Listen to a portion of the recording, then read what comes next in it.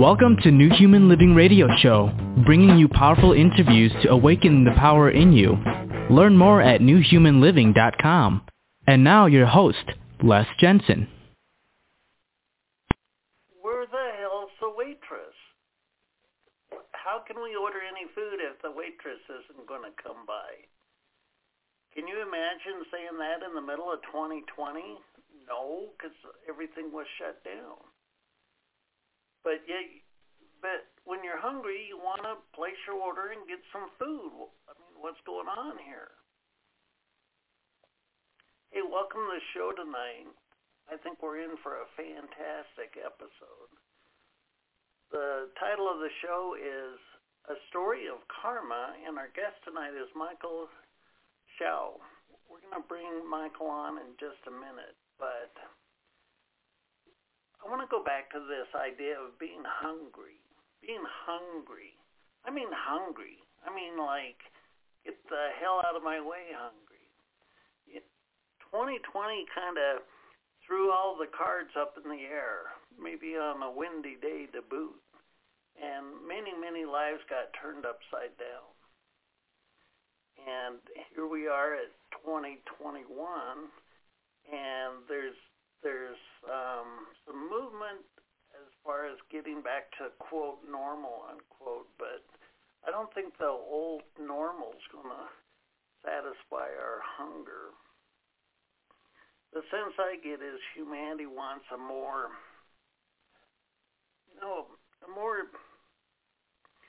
genuine, a more authentic, a more, maybe the word serving narrative. A new dynamic where the cart doesn't tip over so easily. Perhaps a culture, a society that has some stance to it, has some cadence to it, where if difficulties come our way collectively, we don't have a repeat of 2020. I think people are really hungry for a rack they can hang their hat on and know it's going to be there tomorrow, so to speak. In other words, a new dynamic of the engine of our culture, the engine of our society. And the old dynamic certainly doesn't work. It's quite evident. The flipping cart tipped over and over again.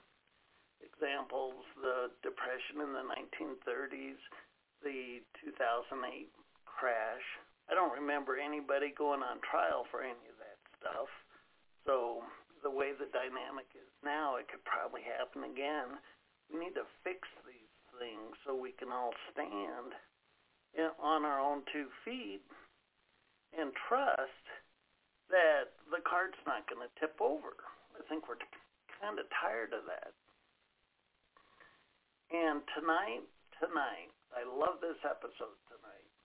Again, the topic it's actually the title of Michael's book, A Story of Karma, Finding Love and Truth in the Lost Valley of the Himalaya. And how does this relate to our culture? I think the conversation will answer that question quite well. In 2012, Michael and his wife Chantal undertook an expedition deep in the Himalaya of northern Nepal into a remote valley that had been closed off to outsiders for decades.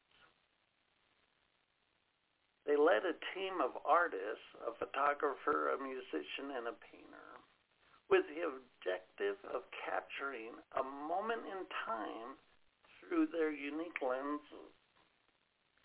As a mountaineering fanatic, Michael had a second and less conspicuous goal to climb an unknown mountain that he had only identified through a photograph.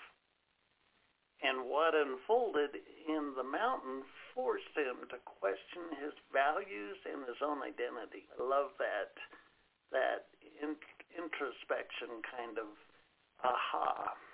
And it eventually resulted in meeting a little girl, which was the most profound encounter of his life. Little did either know that from that moment they would completely change the trajectory of each other's life.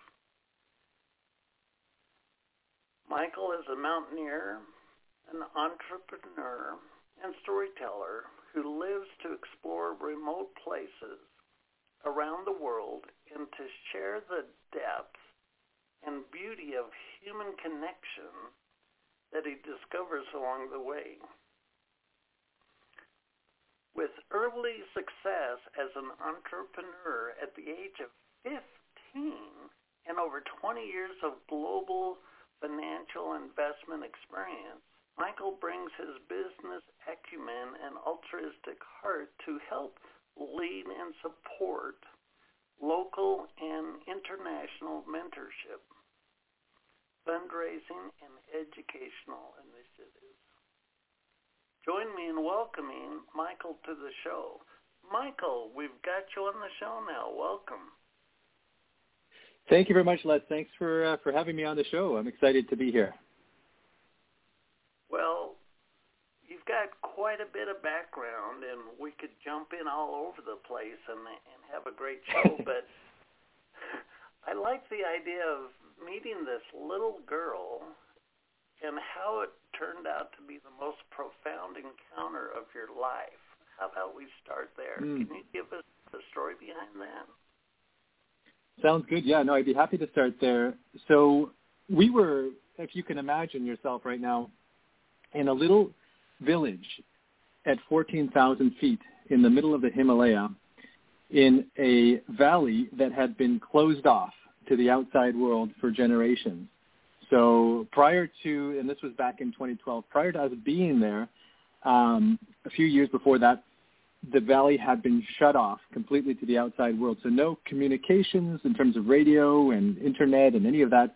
The people there were self-sufficient. They'd been living kind of the same way that they'd been living for the last several hundred years at that time, and no electricity, no access to the roads, no health care, none of that. So really out there surviving. I mean, it's a very difficult place at 14,000 feet in the middle of the mountains to try and survive. They are actually semi-nomadic. They move with the seasons. And so there we were. I was we were there to kind of experience the culture. We had put a little team together, but I was also there to climb a mountain because it had been my dream to climb in the Himalaya since I was a teenager. And I had found the perfect mountain, this white pyramid that I only identified through a picture a friend had shown me. And I had set off with the objective to climb this mountain, or to find it and then climb it. But on my way to the mountain, everything just started falling apart. It was like that wasn't my path to go that way. And, we were caught in a snowstorm at 17,000 feet, for example. My mule that was carrying my climbing gear ran off on me. And so all these things started unraveling and basically led me to meet this little girl, 7-year-old girl, at her school, which kind of scratched the surface of grade 1, in this village in the middle of the Himalaya, where she was teaching a group of 17 kids English numbers. And it just sort of caught my attention, not only because she was teaching English numbers, but because there was something different about her. There was this kind of familial connection that I felt, not because I recognized her physically, but almost like an energetic recognition of some sort. And so that moment took my life. I mean, we can talk about what happened after that, but meeting her at the little stone school there, teaching those English numbers, kind of opened up a whole new doorway, if you will, that took my life down. It changed the whole trajectory of my life and my wife, Chantal, and also this little girl. Her name is Karma. and then her family, her little sister Pemba, and her parents and her family. And over the next 9 years, we've grown our lives together as one family. And so, it's been the most fulfilling, meaningful experience of my life. But I could never have imagined that picture of a mountain that I went to seek and climb would end up leading me in this totally different direction, and changing my life and opening a human connection so deep that I could have never dreamed of. Wow. We've been chatting before the show, and there's the notion of, a few days ago we were chatting about the ego and the heart. Isn't it curious where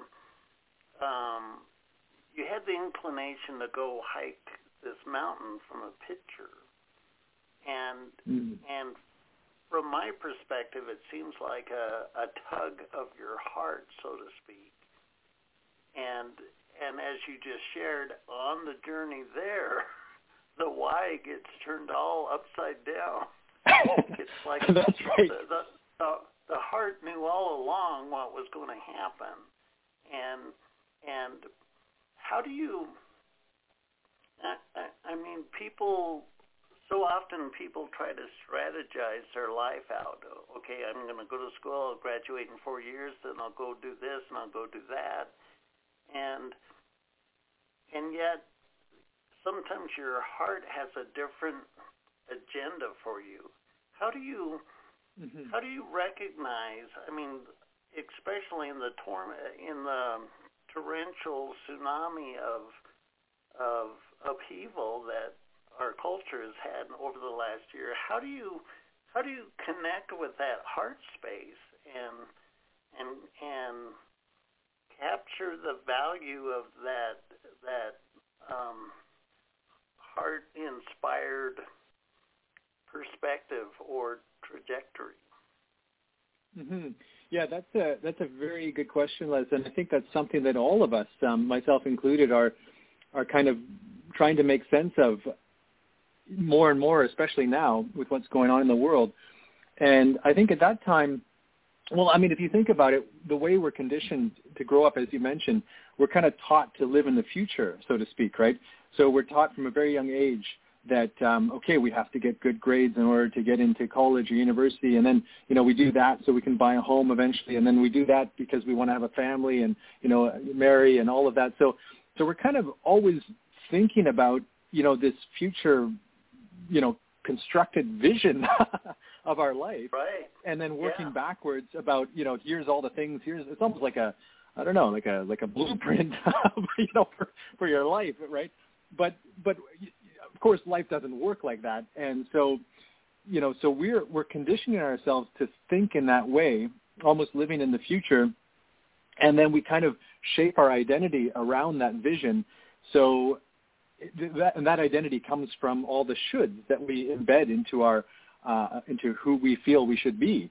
But really what it's about kind of letting that go. So, I know it's hard to do that as we're going, as we're young and we're kind of indoctrinated with that way of thinking in our kind of Western world. But really what it's about, and what the experience I went through in the middle of the mountains was unraveling that whole mindset. Like, the mountain had become part of me insofar as I wanted to climb in the Himalaya since I was a teenager, and that dream or that vision was embedded as part of my own identity, much like we do that with anything. And, every time we have an idea of what our life should be down the road, we embed that idea into part of our own identity. And then so when whatever that thing is, when it gets shaken, when it gets questioned, when it gets blocked, then that's where suffering arises, because now our expectation that we've hung on to for so long gets questioned. The reality and the expectation, there's a gap, and that gap is where we suffer. So I think it's important to recognize when we're looking at, what kind of ideas have we embedded into our life or into our identity, because that's something that we've been conditioned to believe that that's what life should look like. I think it's important to examine those areas and deconstruct them, right? Does that truly align with my heart? Does that truly align with who I am? Asking the questions, why? Why is that something that I'm interested in doing, and why does that feel like it's something that's part of me? Because I think there's a much more fulfilling and meaningful way about life, and that way is the way of the heart, listening to the language of the heart and tapping into that. And we're all, it's not like some of us have that and some of us don't. We all have it.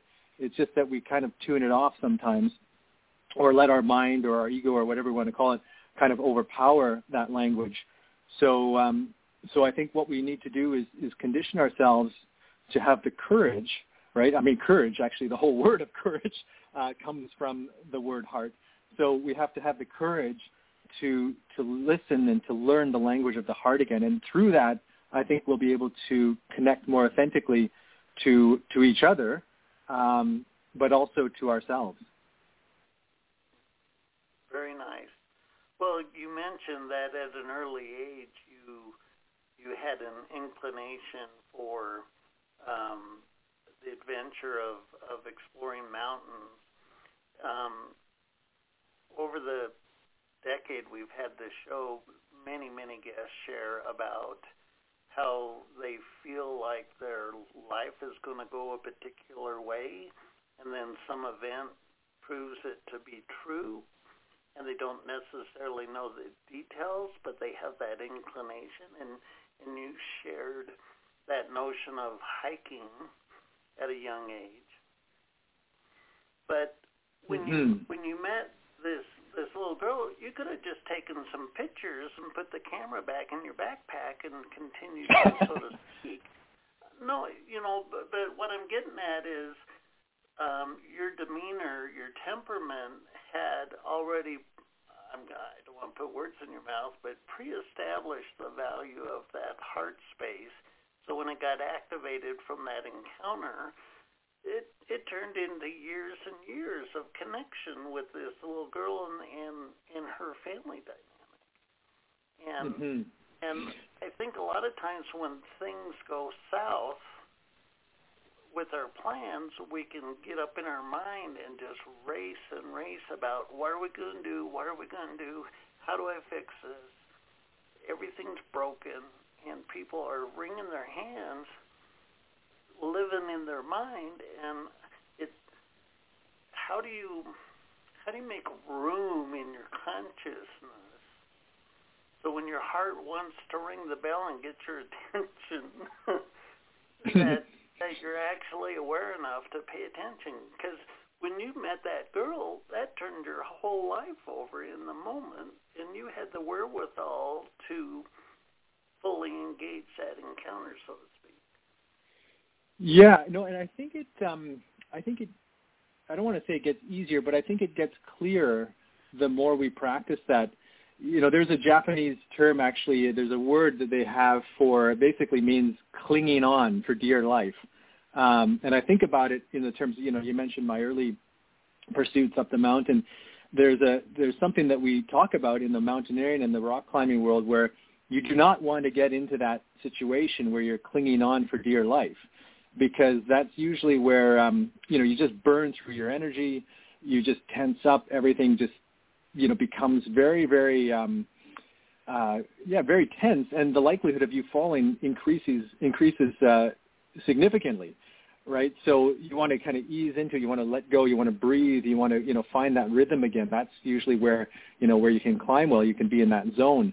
So I think, that's a good metaphor for your question and for life, where oftentimes we find ourselves, again, where if something in our mind doesn't align with our reality, like if our expectations for life doesn't align with our reality, we get into this clinginess mode, right, where we're trying to, where we freeze and we're trying to grip and we're trying to, think about, but why isn't my life the way that I imagine it to be?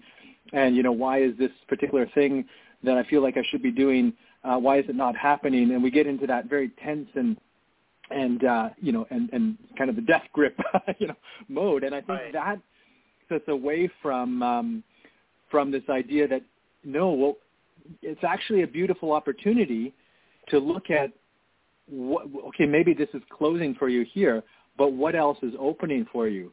And I think that's exactly what happened with that day in the Himalaya, where, okay, I was shut down from the mountain, and it didn't happen the same day. So there was that period of introspection and suffering and kind of trying to make sense of it in my mind.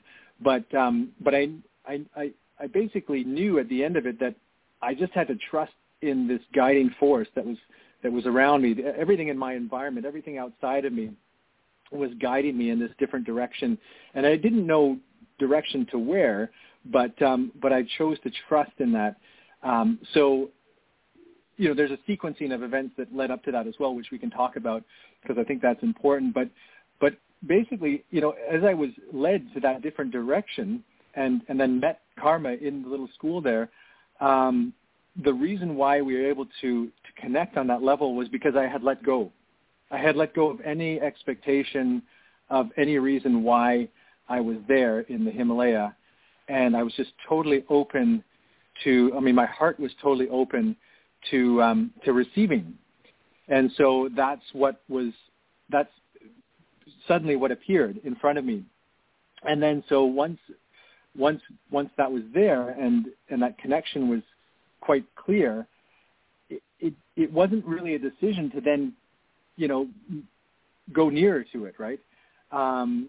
I think it would have been different had we been all of a sudden parachuted into that village and suddenly, you know, there was this little girl and, you know, that probably would not have turned out the same way, right? It wasn't, again, I wouldn't have had the sequencing of events, but I think, you know, having that whole experience in the mountains, we were there for weeks where I could have my mind unravel and all the experiences that we had up until that moment, and then choosing to trust in this natural flow of events. Everything prepared me for that one moment, and then there was that moment where all of us kind of came together, and then we could choose what we wanted to do with that. Right. Well, well, let's go ahead and talk about what led up to that. I mean, if I was up in the mountains hiking and the mule that had all my supplies decided to take off, that get my attention. What do you I mean, share with us what, you know, you just mentioned that what led up to that had some cadence to it. Share with us that story. Yeah, so what happened was, because all of the things that happened, you know, in terms of shutting me down from climbing the mountain, it forced me to hunker down in this little remote village, the most remote outpost village called Fu. And it was there that I, you know, again, out there in the mountains, you have to imagine these 7,000-meter peaks all around you, totally disconnected from the rest of the world. And I stopped even looking at my watch. Like, I stopped looking at time. I started kind of soaking into the rhythm of what was happening around me, and we started connecting a lot with the locals, and, you know, we would dine with them in their little stone homes and prepare meals together, and not that we could even speak each other's language, but we kind of we came back to the more fundamental ways of communicating through the eyes and through the, you know, energetically and through feeling and emotion. Sometimes I think words can actually take away from that. So all of that was happening over days and days. And I also met this one young gentleman named Sonam Dorje, and Sonam Dorje had just come back to that village. He left the village when he was 14 years old to go get education down. He had to travel all the way down to India. And it had been 7 years since he had seen his parents, since he had seen his village. And our paths happened to cross at that exact moment. So Sonam Dorje and I, we'd end up taking these walks. We became friends over several days, and we'd take these walks together through the pathways, the labyrinth of his village there. And he'd share with me about his people, his culture, the Tibetan Buddhism. He'd share with me about the plight of the village and the struggle that they have to survive up there. That, for example, the kids, when they're 5, 6, 7 years old, they have to start, you know, working in the fields, very hard labor. And girls, particularly at that time when they were 15, 16 years old, they'd start getting married and having children of their own. And then, a lot of sick or elderly, they'd end up just dying in their own homes because of the lack of health care and all of that. And so I was learning about all these things while being immersed in that culture. And that was kind of really getting me out of my mind. I was starting to get the blinders off. I was starting to think on a much more holistic level or a much deeper level, I guess you could say, where I wasn't so occupied with my own thoughts, but I started to explore, what was happening more around me with this other culture. And I think that was a very important piece to getting me to think outside of my mind, and also getting me to, the more I was thinking, the more I was getting outside of my mind, the more I could kind of let my heart open up to what was happening around me. And so I think that was a very key part of it. And also I should mention that this entire valley where we were is considered what the Tibetans call a Bayul. And a Bayul is Tibetan for sacred valley. And it's a place where the Dalai Lama himself has said, where the spiritual and physical realms coalesce closer together.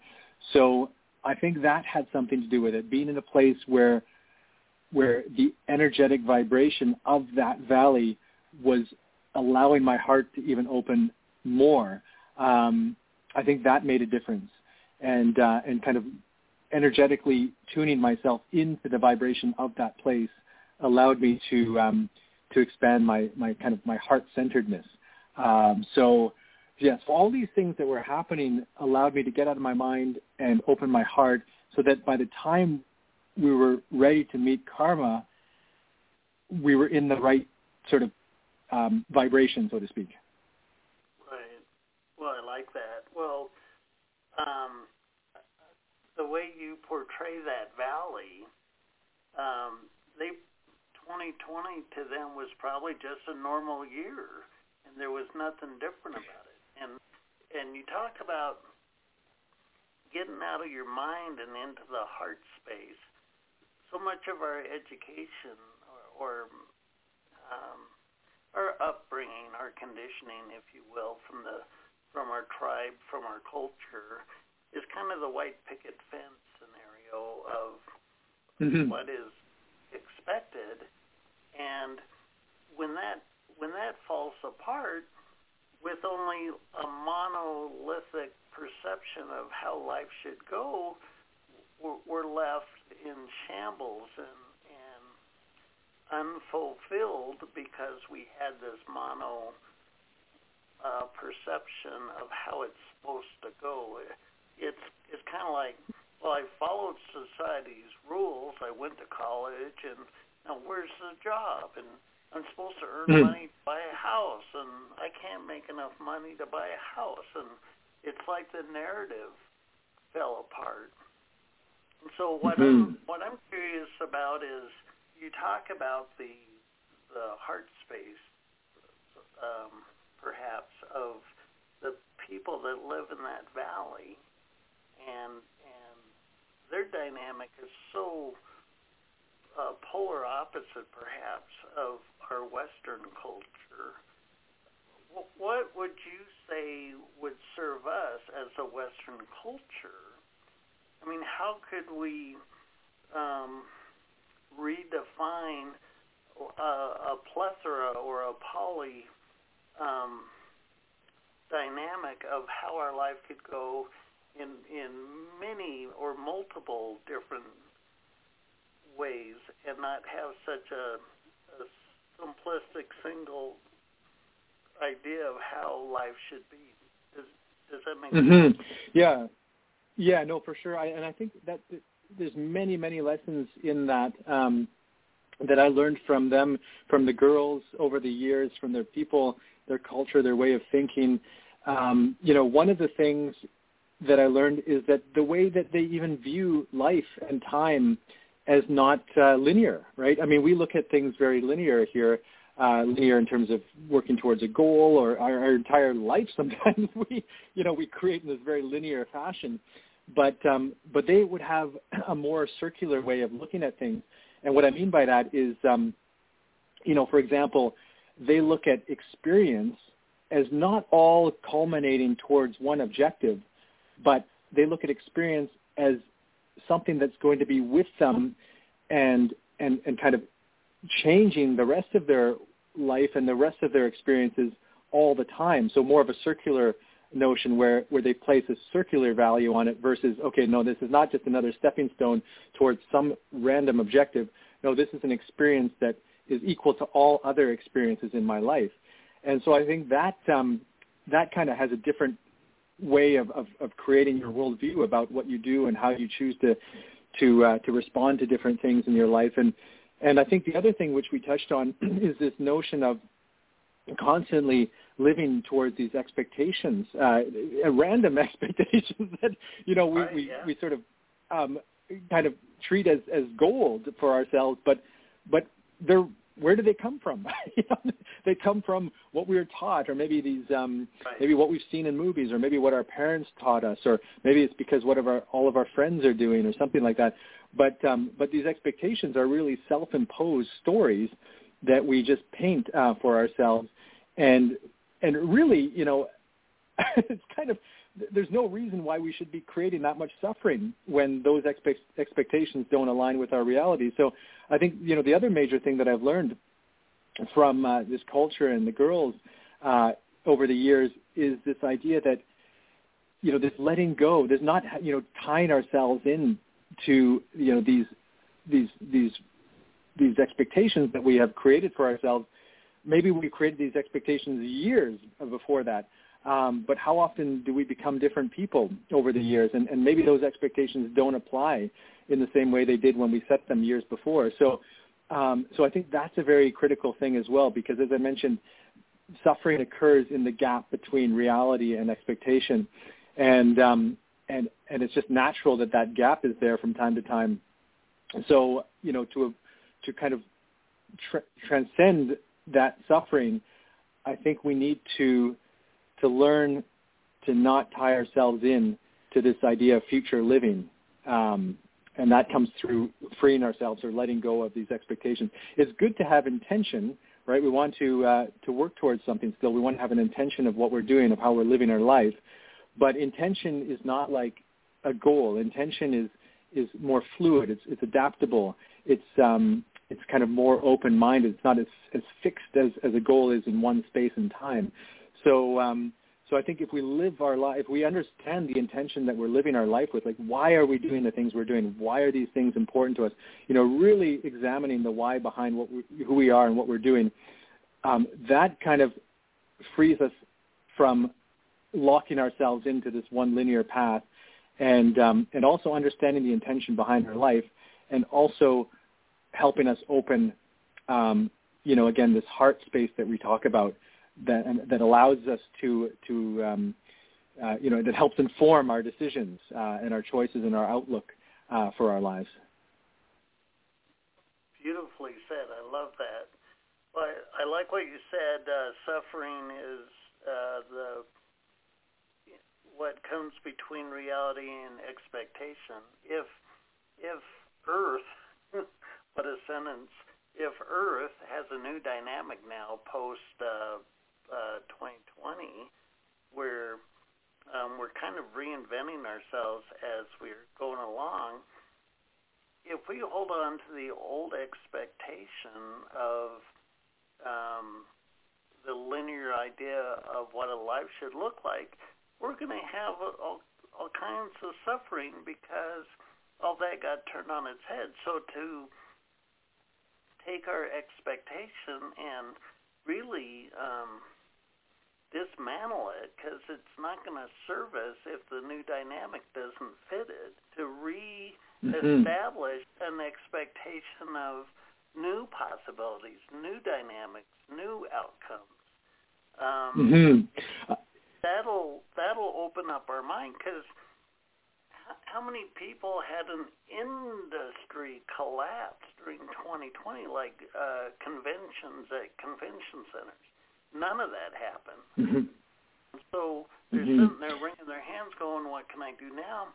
If you don't break up that expectation of what your life can be, you're not going to be able to recognize opportunities that could solve your problems. I think that's exactly it. Yeah. No, I think that's exactly it. And I think it goes back to that point you raised about, how are we spending our energy? So if our energy is directed towards, oh my God, I've got to do things the way I've always done them, or I've got to hang on to the old, well, that's not allowing us. I mean, we could be directing that energy into, what can I create out of this, right? There was a term I learned back in school, called creative destruction, where we need destruction sometimes to create the space to create something new. So, but in order to create something new, we can't be trying to hang on to the old while trying to create the new, right? We need to free ourselves. We need to direct that energy into creating something new. And I think, that's one of the biggest lessons I've learned through this whole experience that started in the Himalaya was to be more gentle, right? I think, we can be more gentle on ourselves and each other, and not be as fixated or quick to judge or quick to kind of label something or place something in a specific thought. It's like, no, if we don't understand something, maybe we should ask more questions. If something's not going the way that we think it should, well, maybe we should ask more questions about that, rather than quickly trying to judge it for what it is or try to understand it, with a certain lens. I like that. Well, we got about 20 minutes left, and I know time can fly by. I want to shift the conversation to your experience as an entrepreneur and in the financial arena, because I know a lot of people have kind of been dragged through the weeds financially over the last year or so, and to have heartache from expectation, to have heartache from where they thought they would be financially, to see it kind of crumble in between their fingers. How can we emotionally navigate something as profound as having our finances tossed up in the air so unexpectedly? Yeah, I mean, that's a difficult one for anyone. I think one of the key things, in terms of our mindset, which we've been led to believe, it's good to take a look at that to begin with, which is, this view around finances, around money. We're tend to be taught in our culture over here that money is an end in itself, whereas it's actually not. It's actually a means. It's a means of transacting. It's a different form of energy transaction, right? You think about what I learned in for example, in yoga, where you place your intention is where the energy will flow. And I think that's very much the same as money. Where we place the intention on it is where it will flow. So I think where the mistake happens is people start looking at it as a means in itself, as an end in itself. And then that, looking at it as an end, will create a very different relationship. It will kind of govern the way we make our decisions very differently. So, if I think back to when I was 15, and I came from humble beginnings. It's not like I came from wealth or anything like that. But my parents, they did okay, and they always supported me with my wild ideas. And my dream was to be a creative writer. I thought creative writing was my best subject all through high school, and my teacher would often, read my work in front of the class and things like that, and he'd encouraged me to submit my work for publication, which I never did back then. But I thought, all this time I would become this creative writer, and so I went into university, and I remember the first assignment that I got, the first essay, it was to write about a place in the outdoors that affects you deeply, or that affected you deeply. And so I thought, this is like the assignment of my dreams. And so I wrote what I thought was the best essay I had ever written. I looked it over 2-3 times, handed it in, got it back. I couldn't wait to get it back. Looked at the piece of paper, and on the piece of paper was something so foreign to me, I had no idea what it was at first glance, and it was the letter F. I had failed my first assignment in university, and I was crushed, right?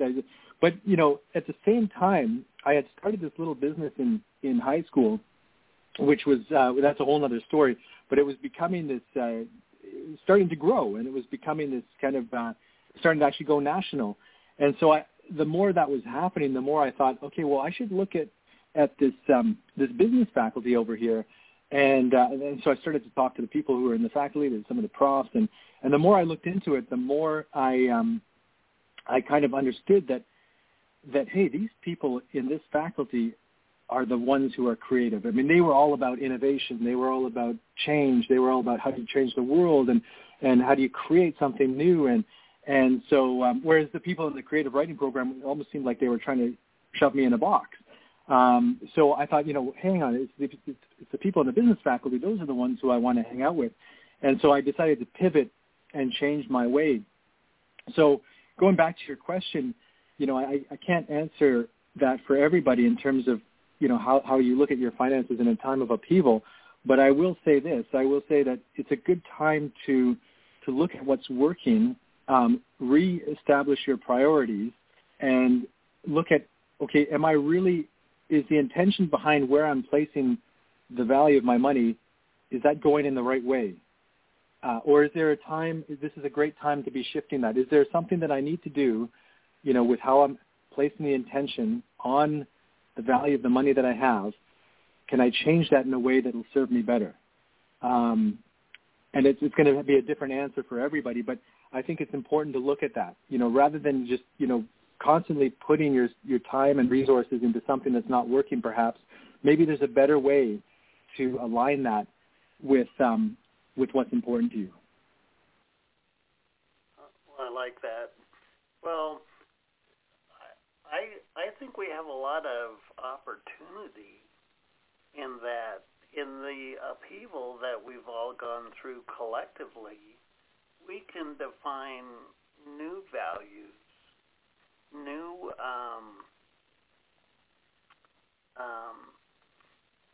aspects of our culture that are recognized as valuable. In other words, before 20, a college degree, a title to a house, or at least a mortgage, and those are the mainstream measuring sticks, if you will. Mm-hmm. Perhaps after 2020, it's like personal time to express your passion. I'm just throwing it out here, and valuing a much more nonlinear, like you were saying, the village didn't have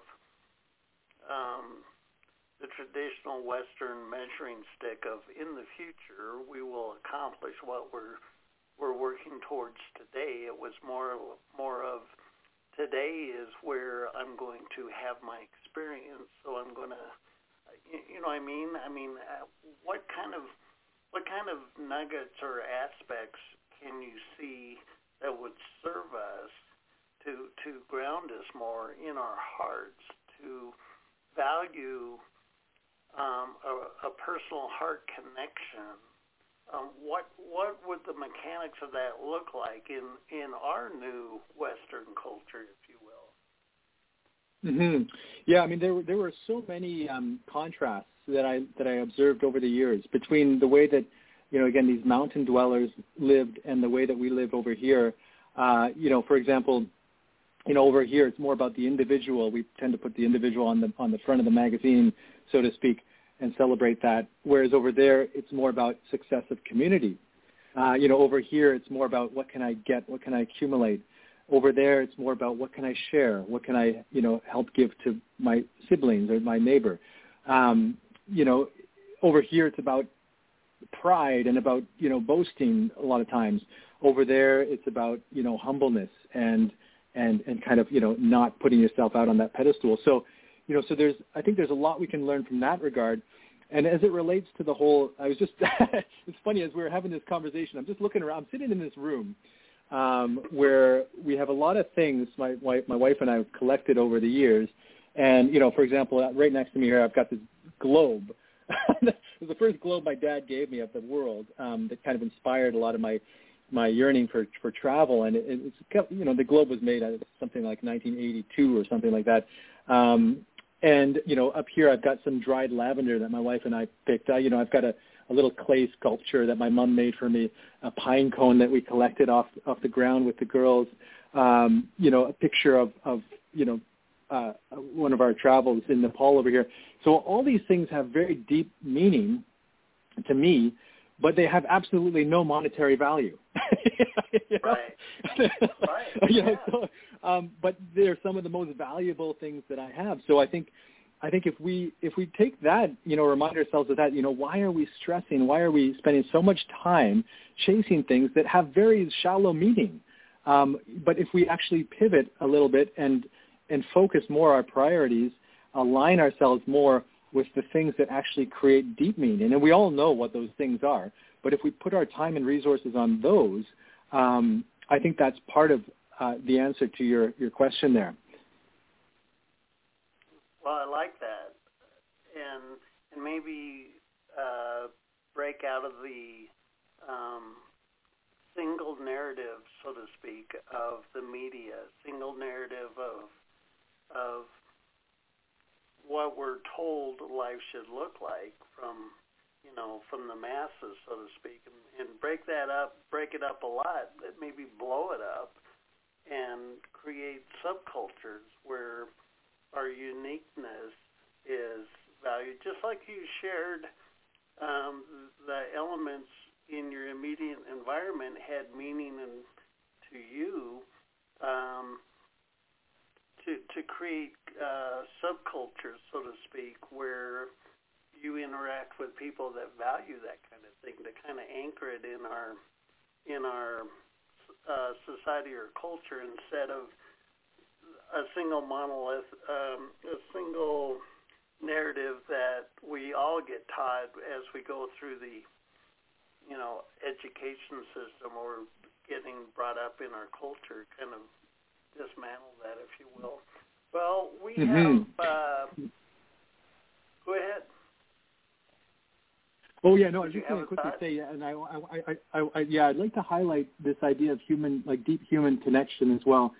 Particularly in this time of COVID and self-isolation, and where we're also creating all kinds of barriers, racial barriers and all of that we're seeing in the news these days. I think there's never been a more important time to connect on a very deep human level.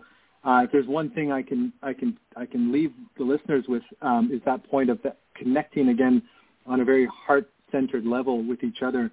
And that was something that I learned from the girls as well, because the way that they, again, view and value things in their lives it's about the connection, right? It's about the deep human connections that we can foster between us. And, they had a visit. This is a whole different story. People are going to have to read the book to learn about it. But they came here to have a learning cultural exchange in North America. Can you imagine coming from this little village in the mountains, and then they did spend some years in Kathmandu at a boarding school there, and then eventually, years later, they came for a year and stayed with us in our home, and you think about, okay, well, what are their minds going to be sort of finding the most shocking? Is it going to be the modern glass buildings? Is it going to be the technology, the gadgetry, all these things? No. At the end of the day, what they found most fascinating was the way that we connected with each other over here on a human level versus how they do it there. And I'll just give one quick example. One day I was cooking dinner, and little Pemba, she was 11 years old at that time. She said, she wanted to help me cook. And I said, Pemba, you don't have to do this. You can go out and play or do some art.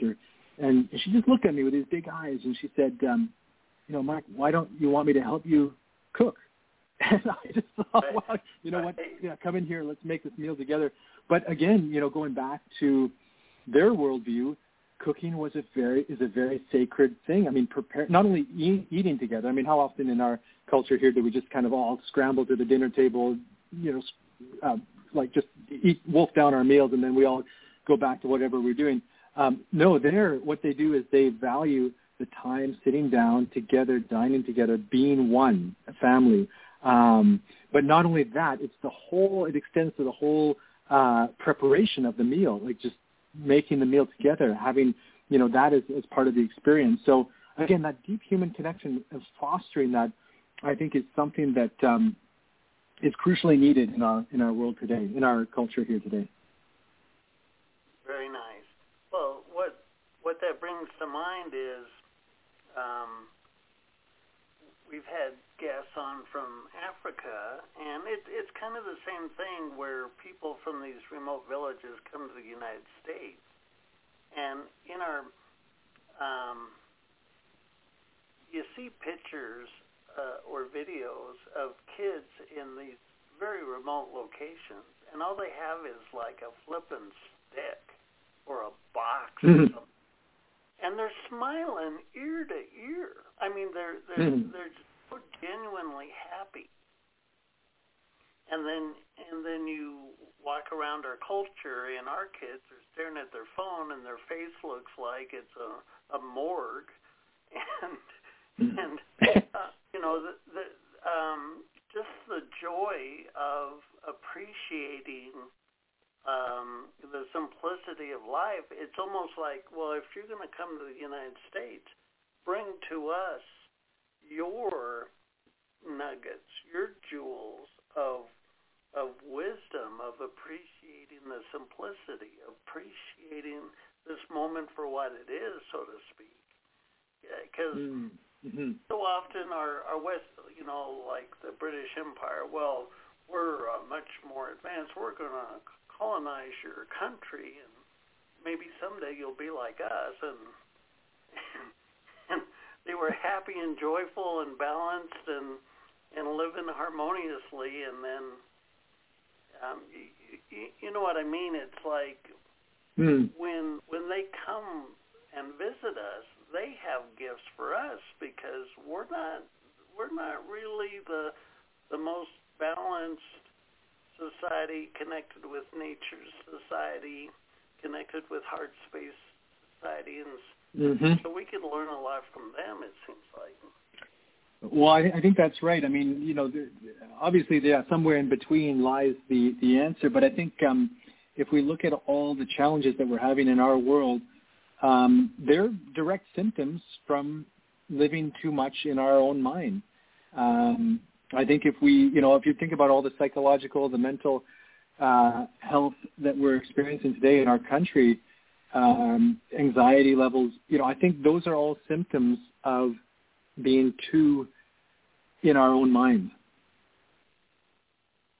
Right. I agree. Well, now the topic of the show tonight has been your book.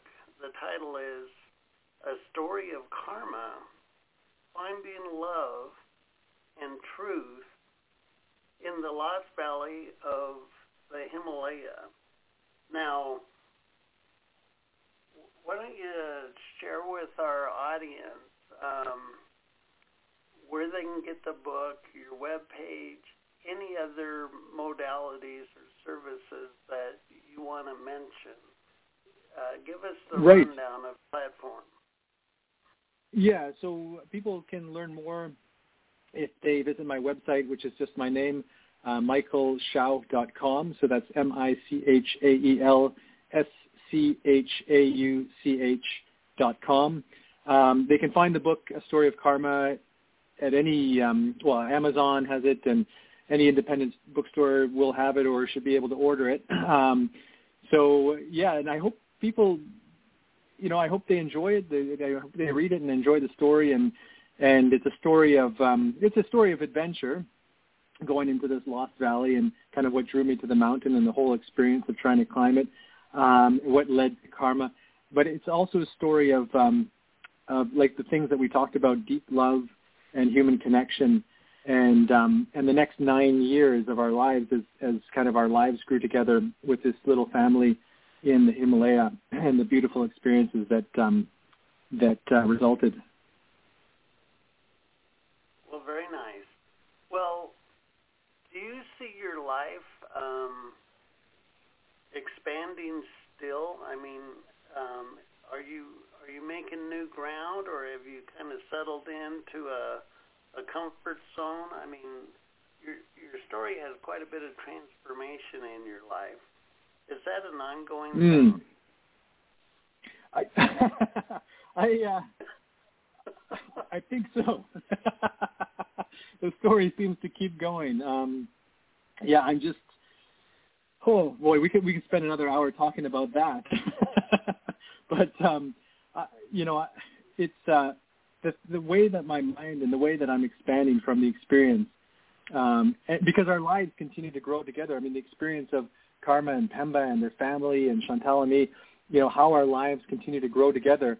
The depth of that growth, continues to expand my experience here on Earth. So, I don't know what it has in store. I know that our relationships are going to continue to grow deeper together, and through that depth will come more expanse. I just have no idea what that's going to look like going out, and that's okay. And that's okay. I think that being okay is giving your heart free rein, or a much more untethered platform to influence you, where you just said, I don't know where it's going, and that's fine, and that gives you some wiggle room.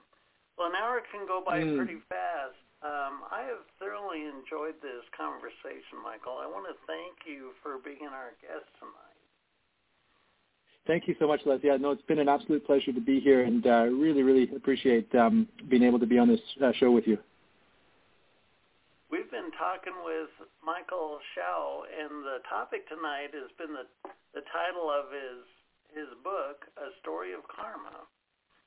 What a fun and delightful conversation. I think what I really liked about Michael's story is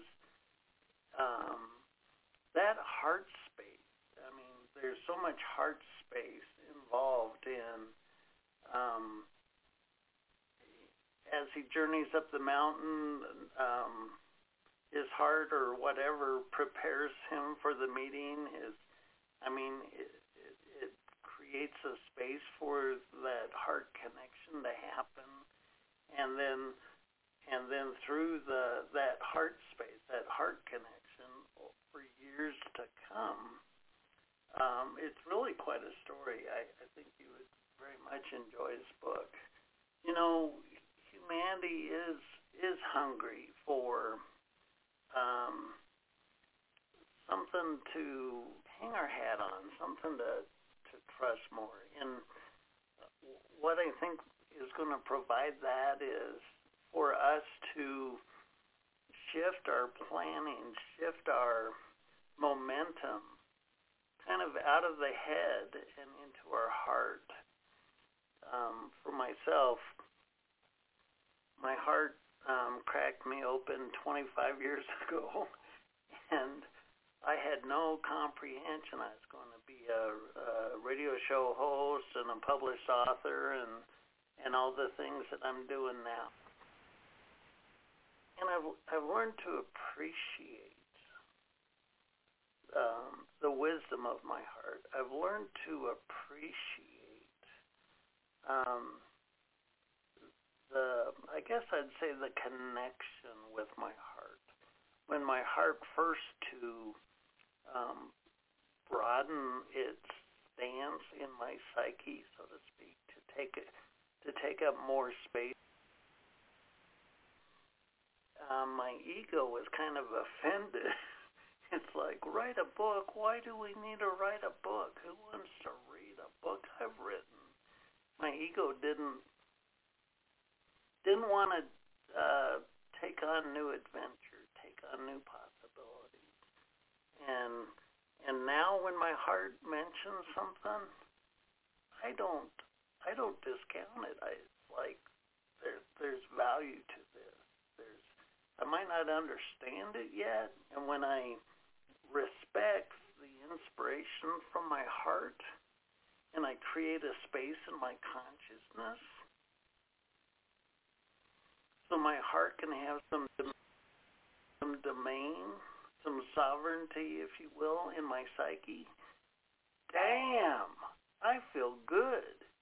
I feel good at the end of the day to live in that heart space. And I think that's the kind of shift that humanity's looking for. is it doesn't really matter what kind of chaos is going on in the headlines. If I can connect with and experience that heart space today, I can feel grounded, I can feel centered, I can feel fulfilled today. Well, I want to thank you, the listener, for sharing this time with us. You showed up for yourself. You took some time to broaden your perspective of your life, and I want to thank you for that. It's always a pleasure. This is a passion of mine, bringing to you episodes like this to help you more fully engage your life, to feel more empowered about your life, to have a more genuine and authentic life. I'm your host, Les Jensen. Always a pleasure. Until next time, thanks for listening. This has been a New Human Living radio broadcast. You can raise your own personal power with Personal Power Fundamentals home study course at newhumanliving.com. Thanks for listening.